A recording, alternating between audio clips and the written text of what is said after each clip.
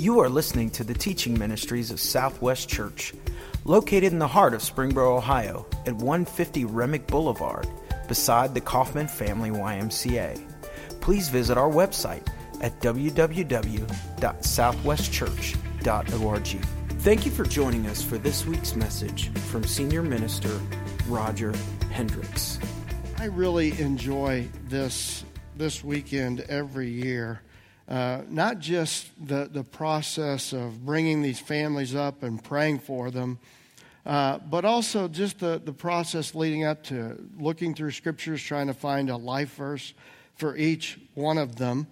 And I want to, as I talk about that, I want to share. I thought a little bit about my own name and a little bit about how what life verse I might have, and I'll lean into that in just a minute a little bit more. But in the rest of our time together, we want to continue our series of message entitled The Jesus Myth. We're looking at how that there's many myths about Jesus and many myths that people have believed about the person of Jesus. During the first 2 weeks of this series, we've examined the view that Jesus is an angry Jesus or that he was a political Jesus. And we've observed how that actually in Scripture we learn that Jesus was very intentional.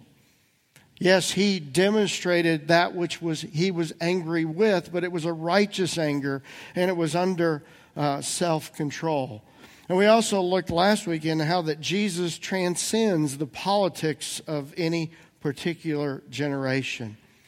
This week we want to dismantle the view that Jesus is the hall monitor who's hiding, lurking around the corner, trying to catch us at a time where maybe we are in a moment of weakness or that we have messed up in some way.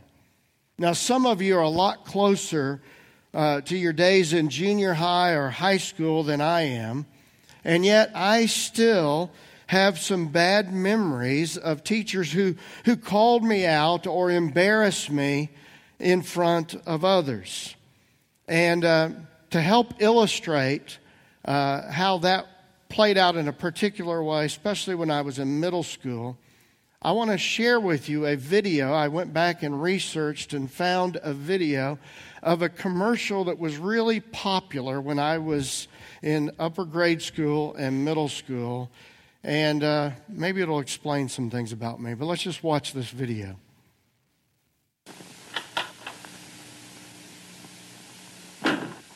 Wash your hands, Roger.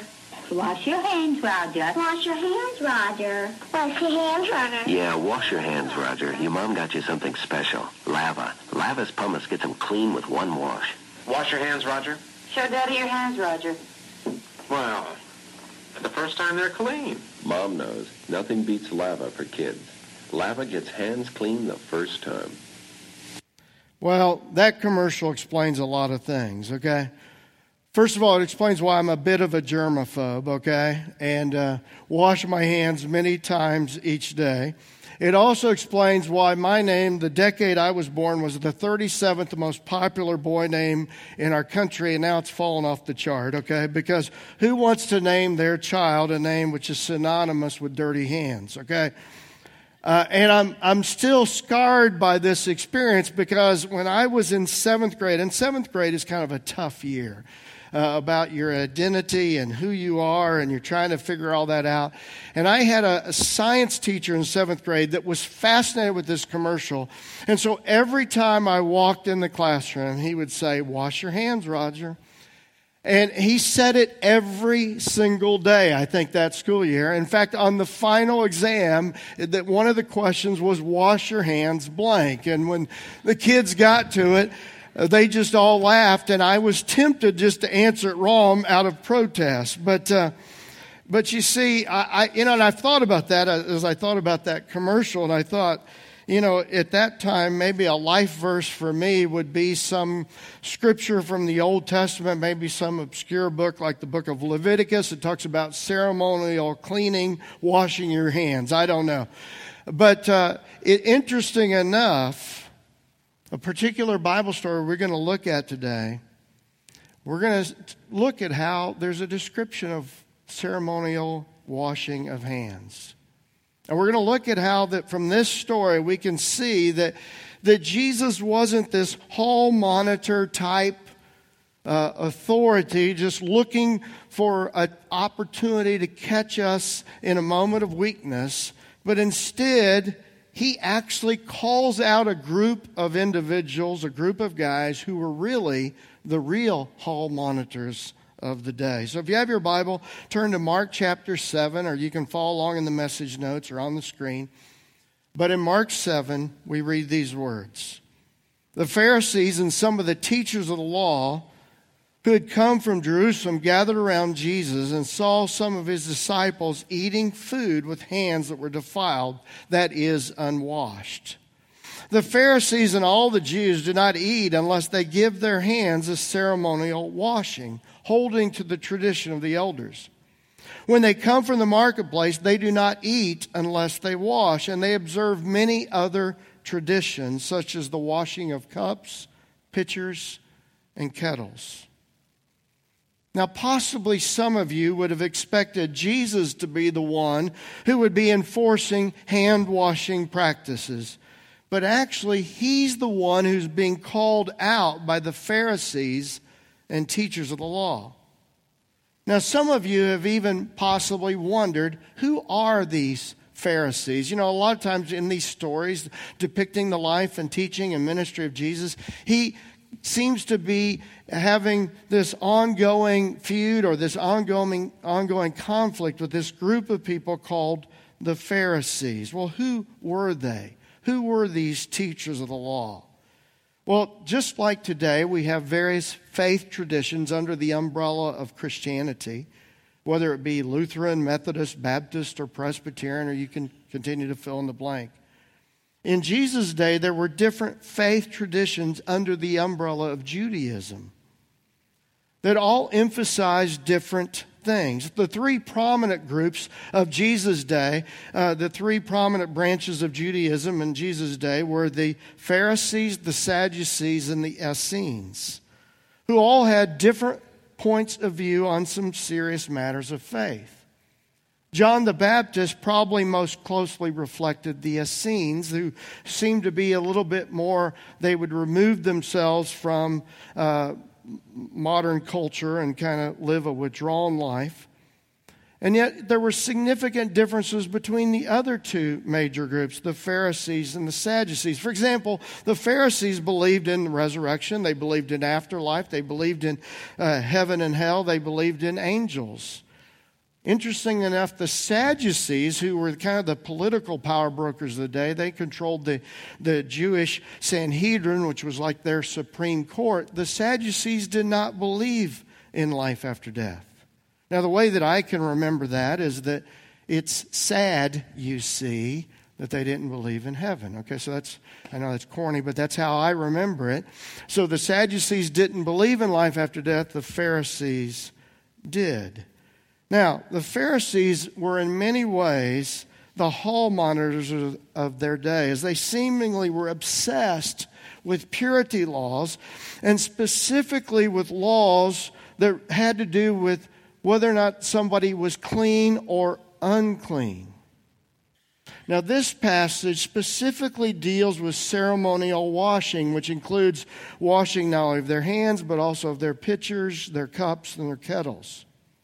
Now, there are two observations that we want to make and address from this practice. The first is that the word for washing in verse 4 has the same root word, which is translated in other places of the Bible as baptize or baptizing.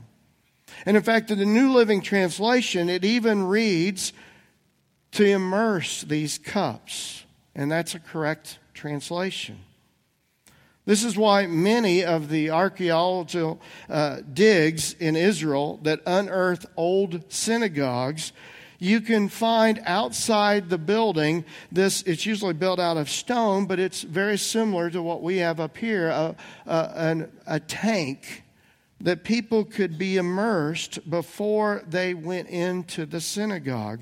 In fact, when I was in Israel 7 years ago, on our tour, when we would visit different sites, and if we would visit an old synagogue that had been unearthed, the tour guide would point out the immersion tank outside the ancient synagogue. Why? Because to be ceremonially clean, they would be immersed before going into the synagogue. Now, this is just one more evidence that the word baptize originally meant to immerse, which is why we as a church practice baptism by immersion. On that observation, I just wanted to share. It was a privilege last Sunday night at our family Y night, which was a Y night just designed to have fun over at the Y, but we had a young lady, Sarah Nifley, that made her decision to be baptized into Christ, and it was moving to see her ask her older cousin, Rachel Parks, to baptize her. Now, at Southwest, we believe that baptism is a one-time faith event that marks the beginning of an individual's faith journey. And yet our focus on Jesus in that act of faith and our continually focus on Him is our confidence of that we can be kept clean regardless of what snares, potholes, or messes we might find ourselves. So that's one observation from this text. Another observation is that it's important for us to realize that the Pharisees were going beyond what was written. You see, in the Old Testament, the ceremonial cleansing practices that are being discussed here were actually just describing the priests, okay, or the Levites, which is a particular tribe who helped the Pharisees take care of the temple. And yet, by Jesus' day, the Pharisees had expanded these teachings regarding all ceremonial cleansing for the priests to all the Jewish people. You see, the Pharisees were famous for building a fence around an Old Testament command to make sure that they didn't break the command. Let me see if I can explain this further. You see, there was a command in the Old Testament that the priests were to be ceremonially clean and that they had to do all these ceremonial washings. So the Pharisees reasoned, well, if that's true for the priests, let's expand that to all the Jewish people, and then we know we're going to be okay. So they built a fence around a command, and then that fence became burdensome. Now, religious people still do that today. Let me give a couple examples. You see, I'm asked often, where's the church stand on issues of drinking alcohol? Well, the Bible doesn't say that drinking alcohol is a sin. The Bible says that drunkenness is a sin. Now, some churches have built a fence around alcohol to say, okay, if drunkenness is a sin, let's build a fence and say you can't drink. Now, don't get me wrong. If you have an issue with alcohol, then I would advise that you don't drink. If that's been a problem for you in the past, if you have an addiction in your past or even present, then maybe that's the step you need to make. But to make a blanket statement to drink alcohol is a sin is going beyond that which is written. Another example would be, and I know an individual that grew up like this, a guy named Jeff Walling, who's a professor at Pepperdine University in California. He's also a preacher, and he's written a book. In one of his books, he described how that growing up, he was a part of a religious group that believed since the Bible says sexual immorality is a sin, their church reasoned, well, dancing, young people dancing might lead to, maybe desires that would lead to sexual immorality. So they built a fence around dancing and said, then it's a sin to dance. Well, the Bible never says that. And so he tells the story when he was in fourth grade, how that the fourth grade teacher did a series where she taught the children how to square dance. Well, he was excited about it. And he came home from school one day and said, Mom, Dad, we learned how to square dance. And they said, oh, wait a minute, we don't dance. So they wrote a note to the teacher.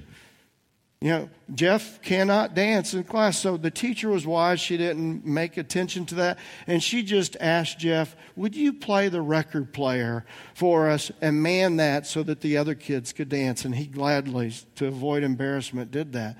He wrote in his book that he never had the courage to tell his parents that although he didn't dance, he was aiding and abetting others who participated in such evil. Now you see, these are a couple of examples how today there's still Pharisees who build fences around things that are in Scripture. Jesus called that out as dangerous. And yet back to our issue at hand, the issue of hand washing. In verse 5, so the Pharisees and teachers of the religious law ask him, why don't your disciples follow our age-old tradition? They eat without first performing the hand washing ceremony. Jesus replied, you hypocrites. Isaiah was right when he prophesied about you, for he wrote, these people honor me with their lips, but their hearts are far from me.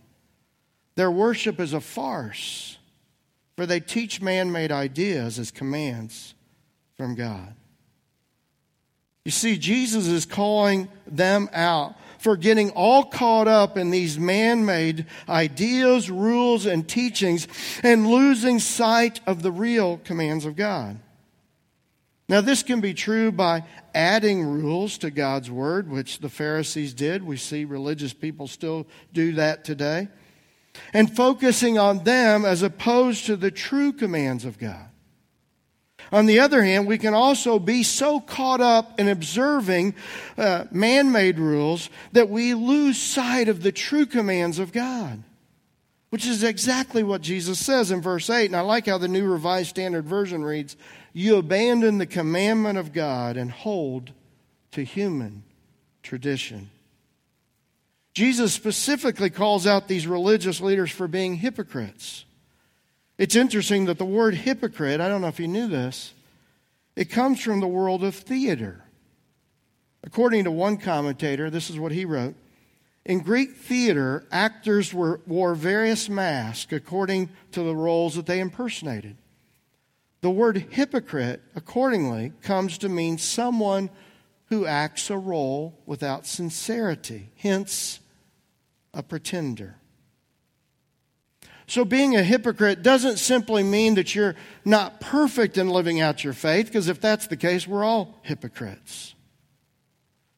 But what Jesus is calling out is someone who's pretending to be something that they're not. This is something that Jesus called out in the Pharisees.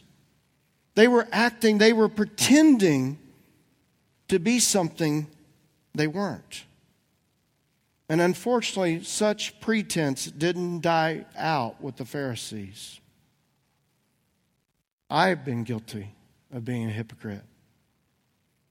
Growing up in a religious home, there were certain morals and certain practices that I adhered to because that's how I'd been taught. And yet I hadn't yet made a personal decision about Jesus. And so there was this inconsistency in my life, and I knew it down deep. But I still played the part of the religious kid, and I'll never forget.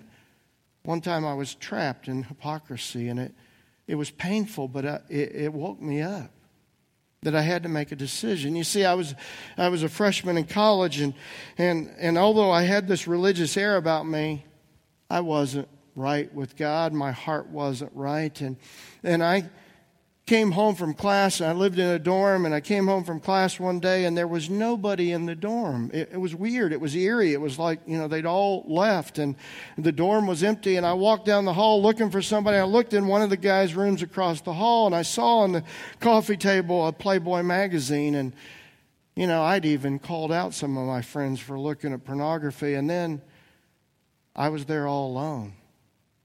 And this is embarrassing to admit, but I actually walked out in the hallway and I looked down the hall, didn't see anybody. I walked back in my friend's room and I sat down and I opened up the Playboy and started looking through it. What I didn't realize is I lived around a bunch of pranksters. They were about 4 or 5 guys were hiding in a closet to scare me. And they saw the whole thing. And they came out of the closet and they said, "Hendricks is looking at a Playboy." And I felt so fake. and so small. And I ask myself, am I just going to play the game? Am I just going to wear the mask? Or am I going to really be a Jesus follower? How about you? Well, Jesus goes on to give another example of abandoning the commandments of God. We don't have much time to deal with this, but I just want to mention it because it's really interesting. Maybe some of you wondered about this. He talks about this practice, this example of Corban.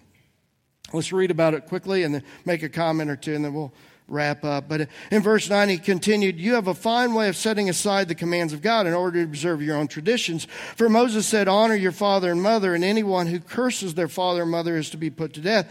But you say that if anyone declares that might have been used to help their father or mother as Corban, that is devoted to God, then you no longer let them do anything for their father or mother. Thus you nullify the word of God by your tradition that you've handed down, and you do many things like that."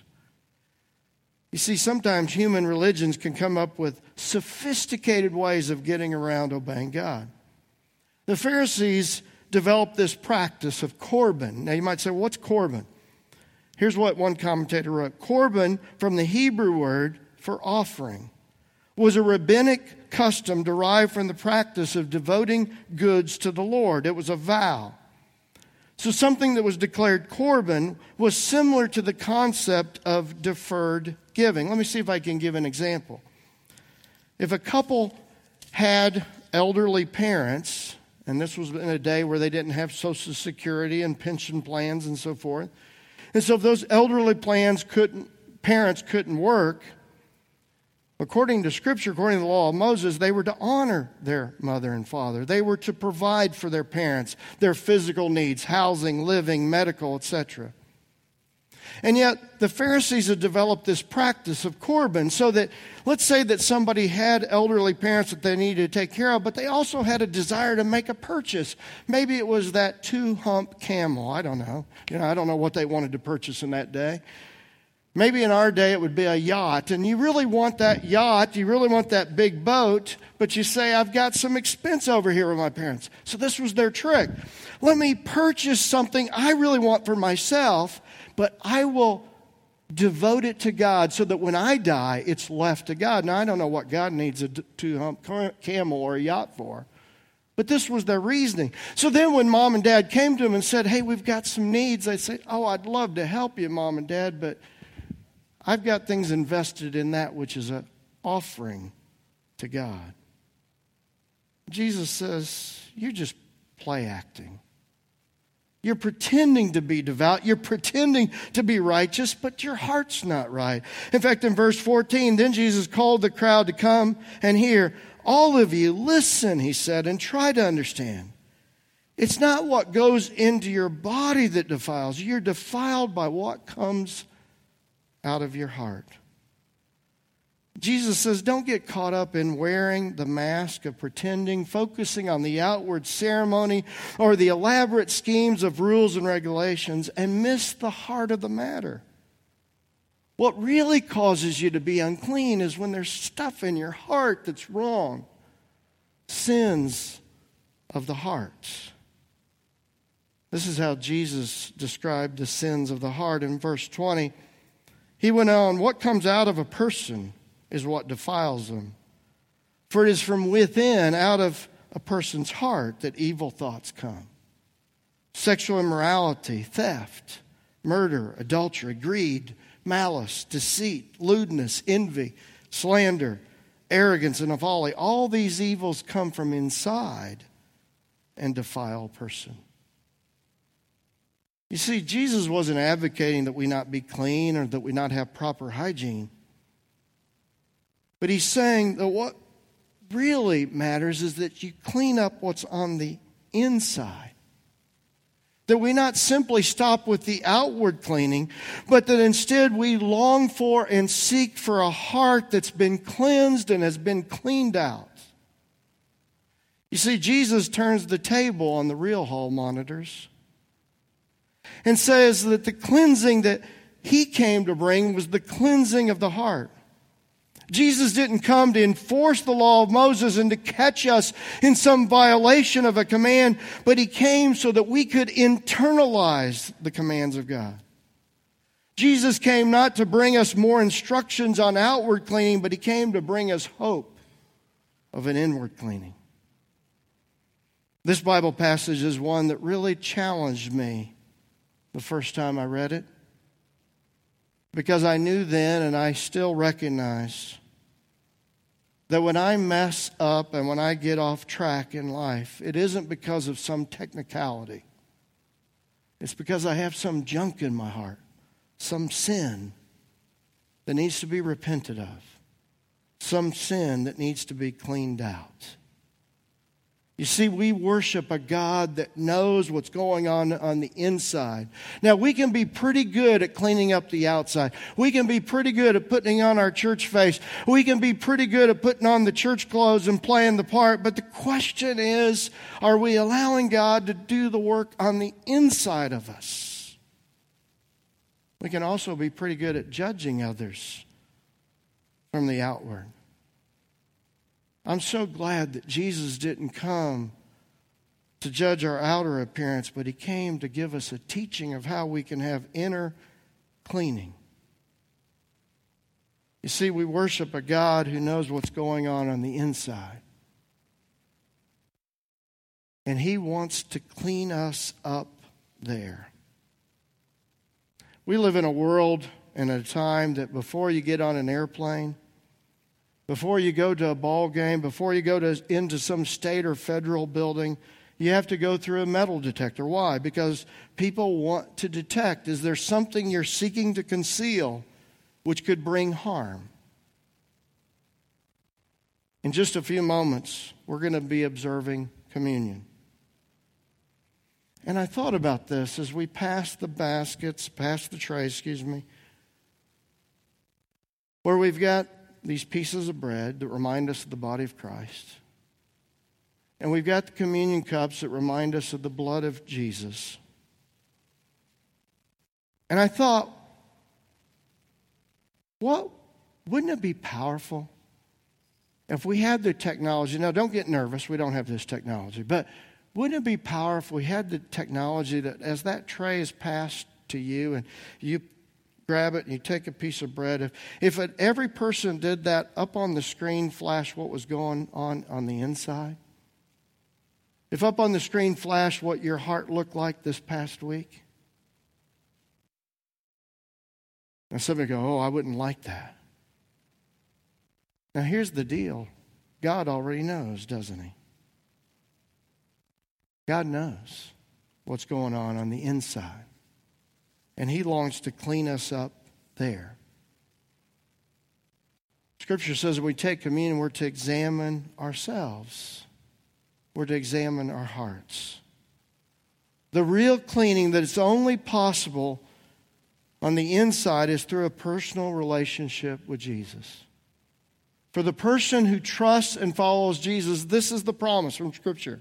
In 1 John, but if we are living in the light as God is in the light, then we have fellowship with each other. And the blood of Jesus, His Son, cleanses us on the inside from all sin. Boy, that's good news, isn't it? Isn't it good news to know that Jesus will cleanse us of anything we've ever done in the past, anything we've done recently? That is good news. Do you have that confidence that you've been cleaned? That you've been cleansed? Do you have the assurance that you've been purified, that you've been cleansed by Jesus from the inside? If not, then we want to encourage you, keep coming here, because we want everyone that worships here to know the confidence of being forgiven and being cleansed, have that clean conscience. Keep coming. We want to encourage you to even come to our discovery class this Thursday so you can learn how you can have complete assurance that you've been cleansed, you've been forgiven by Jesus. You see, here at Southwest, we emphasize it's only in Jesus that we can have real cleansing and the real hope. Now, that doesn't mean that even though it's an inward cleansing, that Jesus doesn't call us to take steps of obedience. In fact, in steps of obedience, it leads us to identify with the one who brings real cleansing. Whether it be in the act of faith in baptism or in the act of faith of communion. Both acts help us fully identify with the one who brings real cleansing. Well, our time is up. But what I want to ask you during this time of communion, to ask yourself, is there something in your heart, in your life, that you need to confess to God during this time? If so, allow this to be a time of confession. Maybe for some there's an act of obedience that has been prompted in your heart today, that has been initiated, so you can identify fully with the one who brings real cleansing. But let's allow this to be a time of inward reflection. And allow this to be a time to recognize that we worship a God who knows what's going on the inside.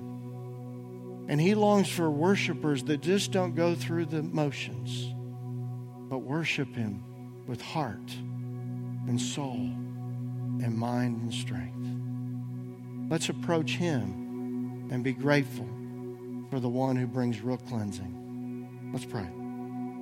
Dear God, we thank you for this time of communion, a time we can be reminded of the depth of your love to send your Son and the depth of Jesus' love to die for us so that we could be made whole. Help us not settle for anything less than that. Help us do that inward reflection during this time to truly bring our insides out to worship you. We love you, God, and we thank you for this time of worship to reflect on your love for us and our devotion to you. It's in Jesus' name we pray.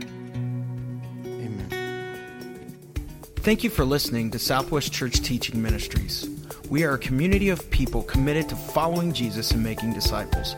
Please join us for one of our 3 weekly gatherings.